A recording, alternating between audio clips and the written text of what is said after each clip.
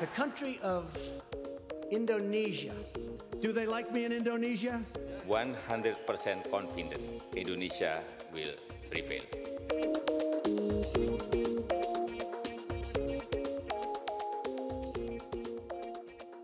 Hello and welcome to Talking Indonesia podcast. This is your host, Charlotte Stiadi. I am an assistant professor of humanities at Singapore Management University in Singapore. Islamic organizations and movements in Indonesia have received a lot of attention lately, especially within the context of what analysts perceive to be the growing influence of conservative Muslim factions in mainstream politics. However, most analyses of Islamic organizations in Indonesia have focused on well-known and more established mass organizations such as Muhammadiyah or hardline groups such as the Islamic Defenders Front. Most analyses also tend to focus on older generation Muslim leaders and their followers. We actually don't know very much about younger Muslims and the kinds of religious teachings, trends, and organizations that appeal to them. One organization that has amassed a huge following among young Muslims is the Bandung-based Pemuda Hijrah. Led by charismatic young preachers such as Ustadz Hanan Attaqi, Pemuda Hijrah is followed by millions of young people on social media. Their success among the youth can be attributed to a cool, hip image that cleverly converges youthful energy with revivalist Islamic teachings that conveys the message that to live a pious life is cool too. The group has developed largely under the radar of mainstream media, so their popularity has come as a surprise to many Indonesia observers. Who are the Pemuda Hijrah and what do they and other groups like them tell us about the kinds of teachings and images that appeal to contemporary young Indonesian Muslims? To discuss the Pemuda Hijrah and the phenomenon of Islamic youth movements in Indonesia, I chat to Dr. Quinten Temby, who has spent most of the last year living in Bandung, West Java, to research the movement. Dr. Temby is a research fellow at ICS Yusof Ishak Institute in Singapore. He completed his PhD thesis on the rise of global jihadism in Southeast Asia at the Australian National University in 2017. Dr. Temby is also a visiting fellow at the Department of Political and Social Change in the Australian National University's Coral Bell School of Asia and Pacific Affairs. Quinten, thanks for joining me on the show. It's really good to have you. Thanks for having me. Before we start, though, and going into detail about the field work that you did and the work that you did with the Pemuda Hijrah, can I ask you, first of all, for our listeners who may not be so familiar with the topic, could you tell us a little bit more about what Hijrah means here in this context in contemporary Indonesia, and also who the Pemuda Hijrah is as a group and as a movement? Sure. Well, it's slightly confusing, even perhaps to people who are followers themselves in Indonesia, because Pemuda Hijrah refers to two different things. First, it's a broad-based social movement. Pemuda means youth, Hijrah means emigration in Islam, in Islamic history, signifying the time when the Prophet Muhammad emigrated from Mecca to Medina, and that marks the start of the Islamic calendar. This is the most important date in Islam because it also marks the start of Islam as a political and social community. Yeah. And so there's that Pemuda Hijrah, which is I think of it as a broad-based kind of revivalist movement, particularly among urban youth, millennials, typically middle class, but not always. That's one thing. The second use of the term Pemuda Hijrah is actually an organisation that's pioneered this and is at the centre of the movement, based in Bandung. And so they're a group, really a small group of organisers that have their own mosque, have their own event organisation company, which is called Shift, which is a clever play on the key shift in a typical keyboard. And they're very tech savvy and they're very successful online and have millions and millions of followers. Can I ask when they started? And who was the one who started this organization and this movement, particularly in Bandung, the group that you had close association with? Yeah, well, it's all really recent, which is one of the most interesting things about it too. So it's really come about since 2015. I think Pemuda Hijrah was founded. They were quite a small group, and I started following them mid last year. Even then, they were sort of starting to get known outside of Bandung, but they weren't known nationally, you could say. You couldn't say they were known nationally. And then it was really only around about late last year that, for one reason or another, they really went viral online.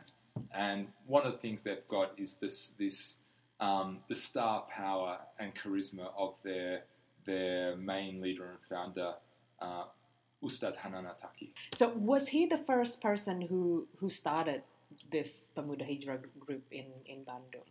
Well, I think he's certainly one of a really small handful of people. There's another guy called Fani Krismanda, also known as Inong, who's a well-known skateboarder, a professional skateboarder, was in a previous life.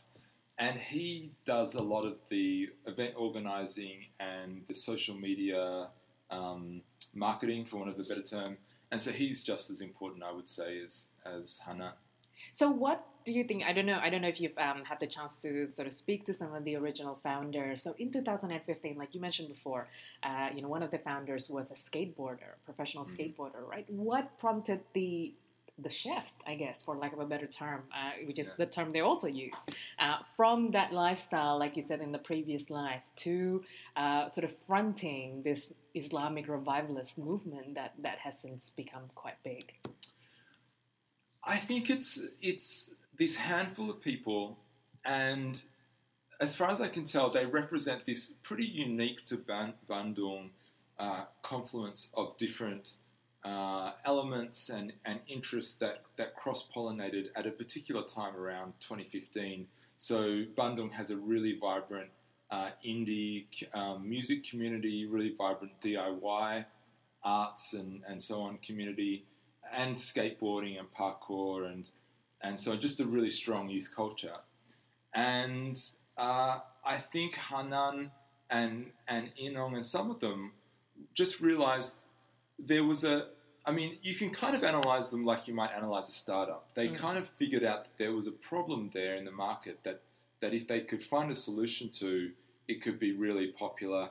And even better, that it was a problem that not everyone realized was even a problem. And that was, how do you both be faithful to your religion and cool at the same time? What I can see is that there is a kind of tension between subscribing, for a young person, subscribing to aspects of youth culture, global youth culture, like, say, skateboarding and maybe going to concerts, but then not getting involved with other aspects of global youth culture, which might be, for example, recreational drug taking, that would then pose a religious problem and create a kind of tension and so on. So I think this is just emerged as a way to resolve that tension. And it's emerged pretty organically, I think, from the grassroots, and then it's been capitalized on by groups like Pemuda Hijrah.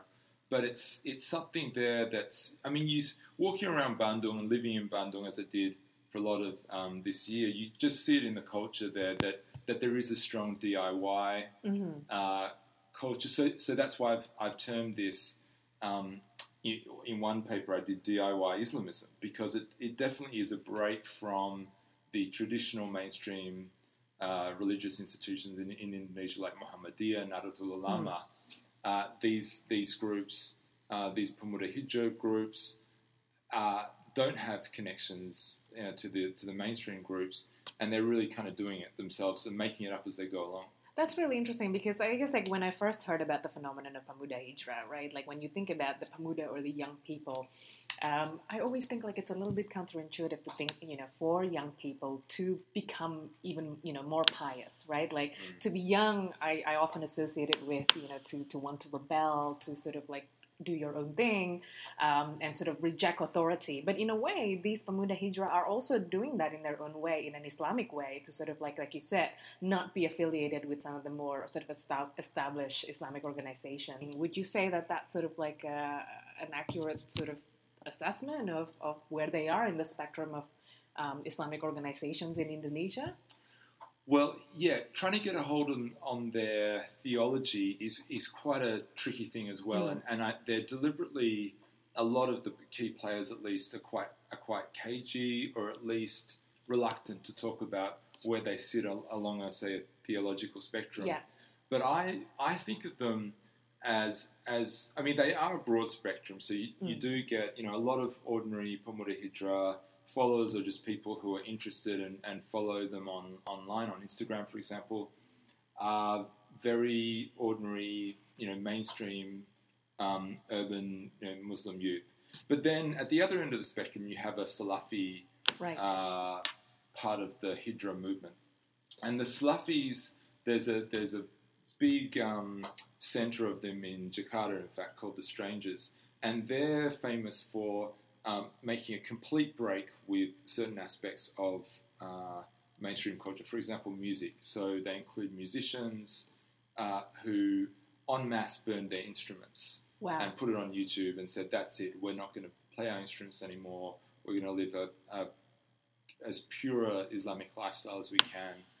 So there's a range, and there's a broad middle, I would say, which might be described as Salafi light. So it's preachers who are not saying you have to relinquish everything in the mainstream culture, but you need to get on a path that ideally will take you down a process of purification. Can I ask, who are some of the people who have been attracted to the Pemuda Hijrah movement, and what do we know about their demographics and also socioeconomic or political profiles?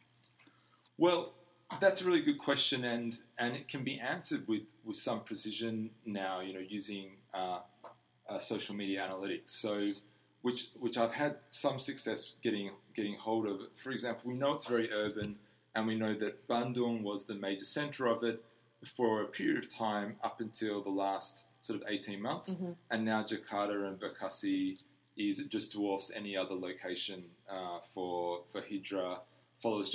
And this is just looking at people who follow the main Pemuda Hijrah, Instagram account.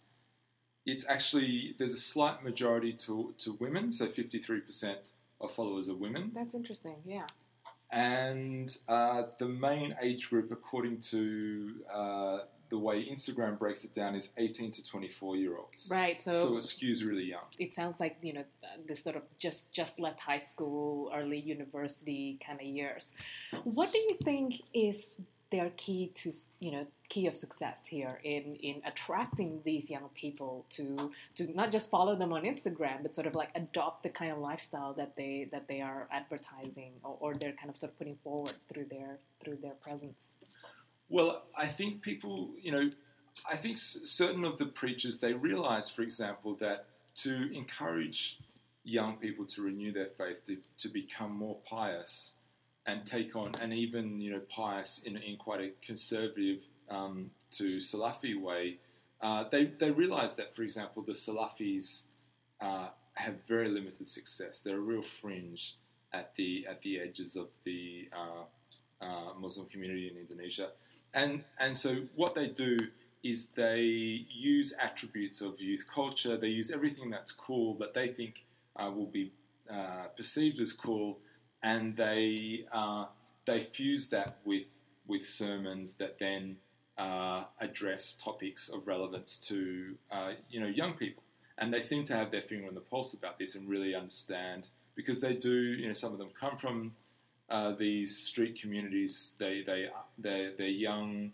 The preachers themselves are young, and so, for example, they know, for example, being single and dating is a hot topic, and so they'll put out flyers and posters and put on events that are all about how to be single and what to do about dating. And then when you get into the event, you find it's actually the real content is how to avoid dating and how to be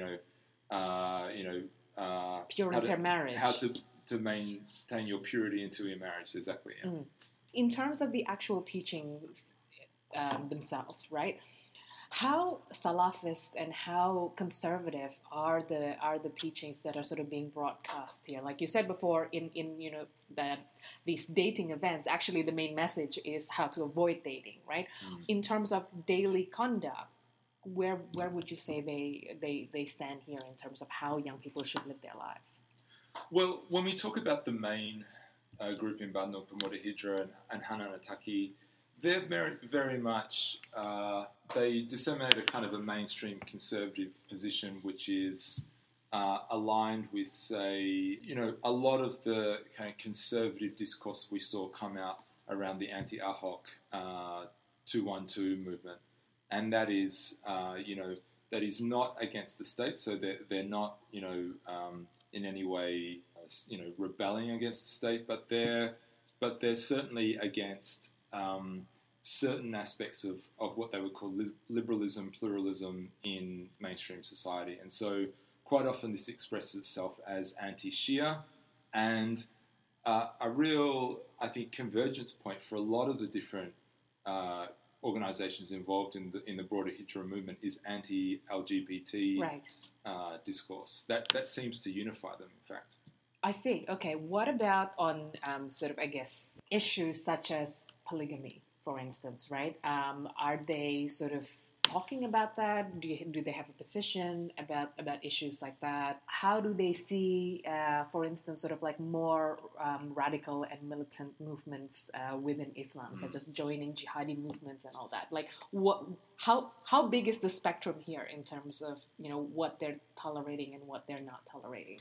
Yeah, the spectrum's pretty wide and widening, I would say. But just to go back to the first question, they're very, I think, strategic in pitching themselves to the general community. So they don't want to do anything that's going to put anyone off like the Salafis do. They don't want to come across as exclusivist or too draconian.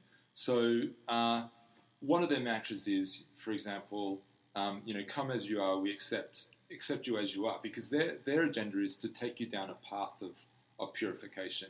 So they're not going to start, they're not going around, banging people over the head with theology or, they have to wear this or that. Mm-hmm. One of the great symbolic kind of practices in the movement is, for example, tattoo removal. So that just shows there is a process, though, once you get on it, right, that there then will be provided to you an opportunity to have perhaps free laser removal of your tattoos. Wow.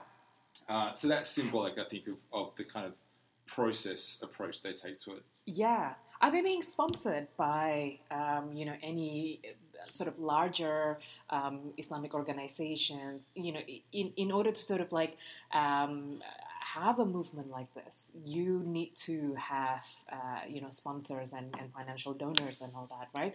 Do you know anything about, how this particular group gets funded, and what are some of their fundraising activities? Well, it's changing so quickly. So earlier you could say, I think they had some Hizb ut-Tahrir influences, and they certainly grew under the PKS governorship in West Java of Aceh. Mm-hmm. And so they got a lot of sponsorship from the West Java government, and they've got even more from the Bandung city government more recently. Under Ridwan Kamil? No, under the PEMCOT. Okay. So they've cut a deal. They've got a sponsorship deal to create a skate park in the middle of Bandung, which is going to be this Islamic themed space, which will be basically controlled and operated by Pemuda Hijrah. So I think, but since then it's gone even bigger than that. Now it's a fully fledged independent commercial operation. So they're not for funding, and they're not wanting for funding, and they're so they're able to get, for example, mainstream corporations to sponsor events and so on. They make a lot of money through that. They also make money through putting on events, through sending speakers to events, through the whole sort of cottage industry that's grown up now around charismatic celebrity preachers. And some of those can make $10,000-$20,000 just for one speaking event, and fill up fields and stadiums. So and plus they also sell merchandise as well, right? As I checked out on their Instagram account. I want to ask before. So you mentioned the relationship with the Bandung City Council, and also with the West Java government, and also interestingly with PKS, the Islamist party. Can you talk about their political affiliation as well? Like I know that at least with the Pilkada or the regional elections that we saw in the middle of the year, analysts, including yourselves, have spoken about their role in actually garnering support for the PKS candidates that, of course, lost in the election, but they received much more votes than people had and pollsters had predicted, and analysts, including yourselves, have attributed that to the involvement of grassroots organizations like the Pemuda Hijrah. Can you talk about not just their political affiliation but also their potential political influence for the future? Yeah, I think there's nothing really in this movement that helps the current the Jokowi government. They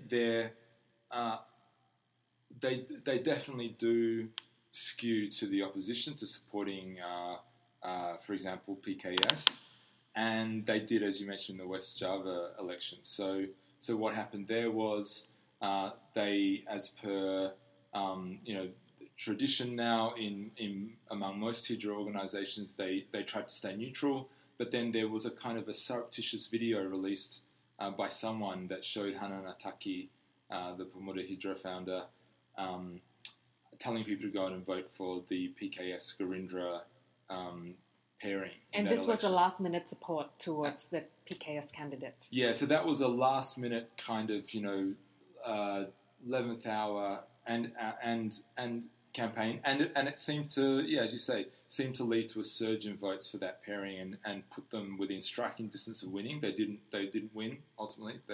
They lost that election, but they came close, and so I did wonder for a while there whether this would emerge as a pattern, and we'd see this, for example, happening at the presidential elections at a national scale. But I think movement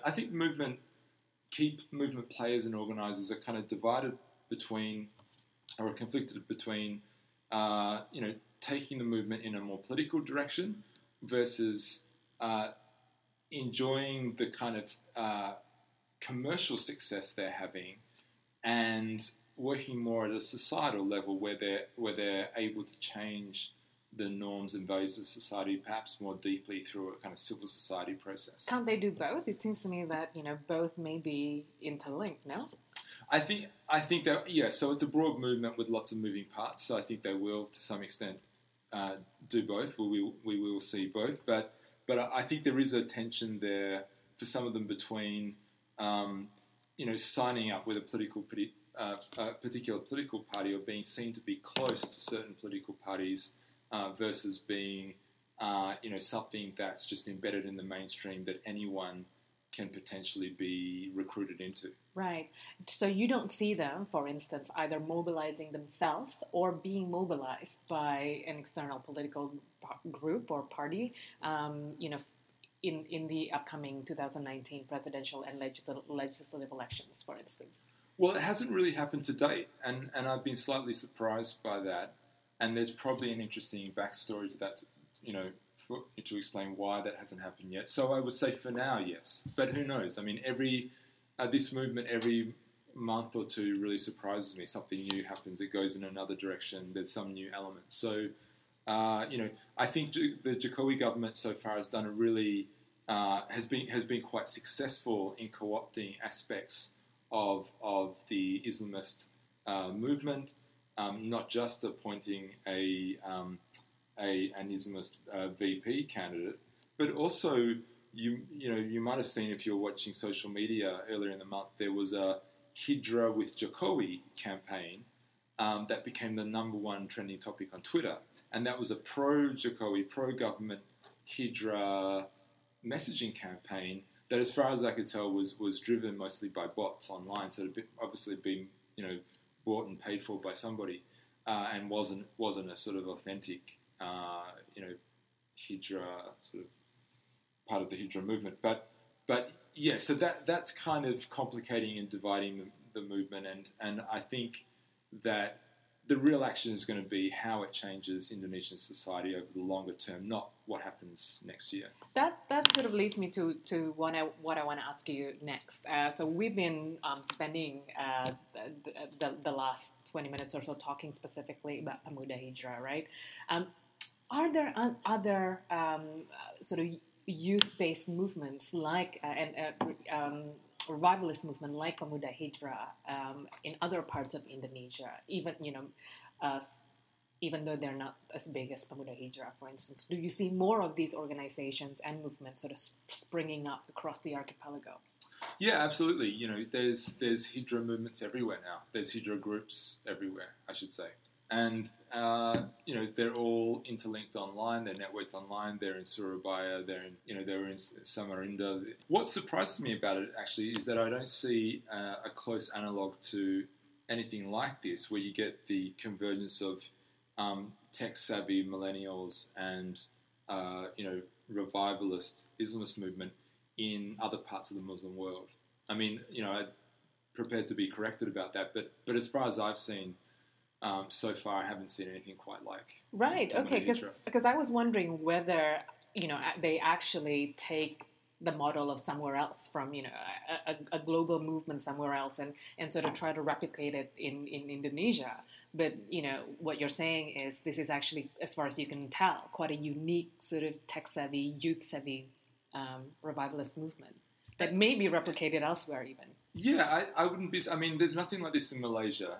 And that's why I put a lot of emphasis on Bandung. I do think there's something about Bandung as a big student town with millions of students, as an emerging tech hub, which it is, and it's also historically it's the origin of really game changing movements in the Muslim community. So the Salman Mosque at the Institute of Technology Bandung was the center of the kind of the sort of the youth revival of Islam during the Suharto period post the Iranian Revolution, and was written about by V.S. Naipaul in his sort of survey of the Muslim world at that time. So there's a long history of this, and there's new elements that are all fusing together to make something I think that's unique to Indonesia.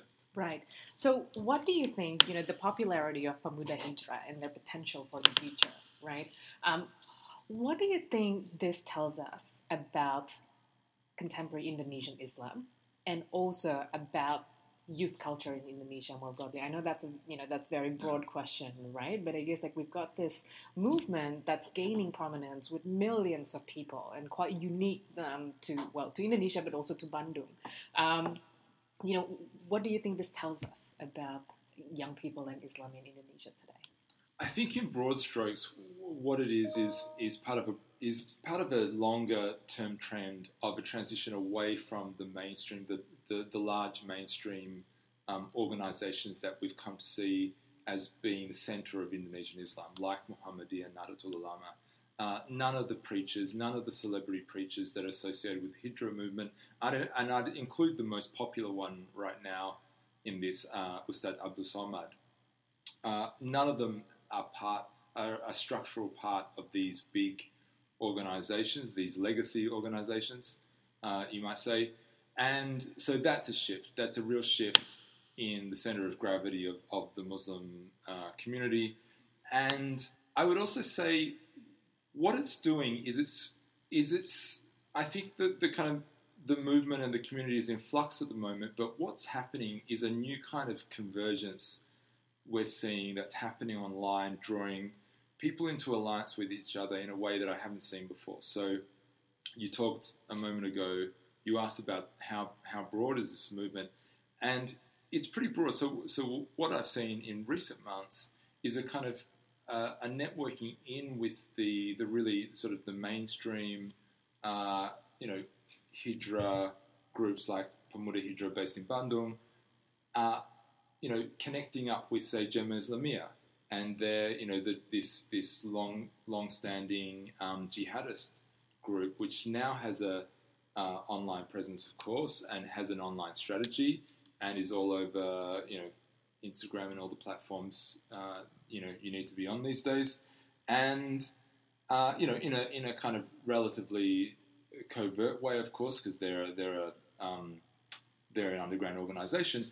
But if you know where to look, you can see the internet, perhaps because of the way the algorithms work and the way people network online, networking in a group like Jemaah Islamiyah with really mainstream conservatives in Indonesian Islam, which in a way that I haven't seen before, I would say. Do you see a danger here with groups like Pemuda Hijrah being almost like, a potential, recruitment pool almost for more extreme organizations like Jemaah Islamiyah or some of the more sort of radical militant groups? Yeah, the term that sometimes uses is a gateway organization. So I think, it remains to be seen, and I think, I think the organizations themselves have to be careful about that, and I think it is a distinct possibility.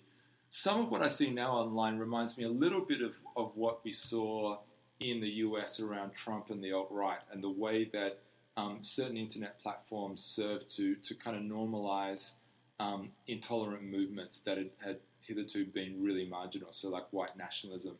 And there's something like that going on right now in Indonesia, I think, that's in which these jihadist type parts of the movement are sort of insinuating themselves into what is a pretty broad-based mainstream youth revivalist movement. Yeah, and I guess with the popularity of particularly preachers like Abdul Somad and also Hanan Attaqi, there's a huge potential of them being a political force in the future. I don't know if you see any of them eventually going into politics themselves, but certainly as a mobilization tool, right? Like it has enormous potential there as well. Absolutely, and I think that's why Jokowi, or his office, used the Pemuda Hijrah tag or hashtag. I think that's why I've seen certain celebrity preachers, they get messages from both sides of the political spectrum, asking them to do this, to do that, to appear at this, to lend their support. So yeah, I think it's a huge potential force. It's just that it hasn't settled yet, and no one's been able to fully capture it. So I think that all remains to be seen. Quinton Temby, thank you so much for joining me on this episode. We've certainly learned a lot, and thank you for the chat. Cheers, thanks for having me. That was Dr. Quinton Temby, who is currently a research fellow at ICS Yusof Ishak Institute in Singapore. Talking Indonesia will return on the 6th of December. Remember that you can find the entire Talking Indonesia podcast archive at the Indonesia at Melbourne blog, subscribe via iTunes so you'll never miss an episode, or find us via your favorite podcasting app. Until next time, this has been the Talking Indonesia podcast. Bye for now.